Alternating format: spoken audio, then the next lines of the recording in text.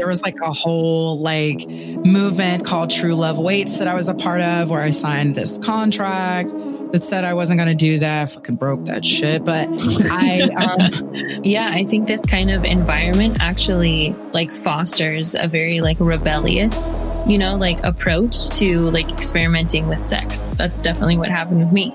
I was like, that's a bad thing. Okay, I'm gonna try it. You know what I mean? Like, it's like you're kind of like extremely curious now that you've been like told about this like taboo other world. Yeah, this like taboo world that's like very dangerous, and you're like, well, like other people are doing it, they're fine.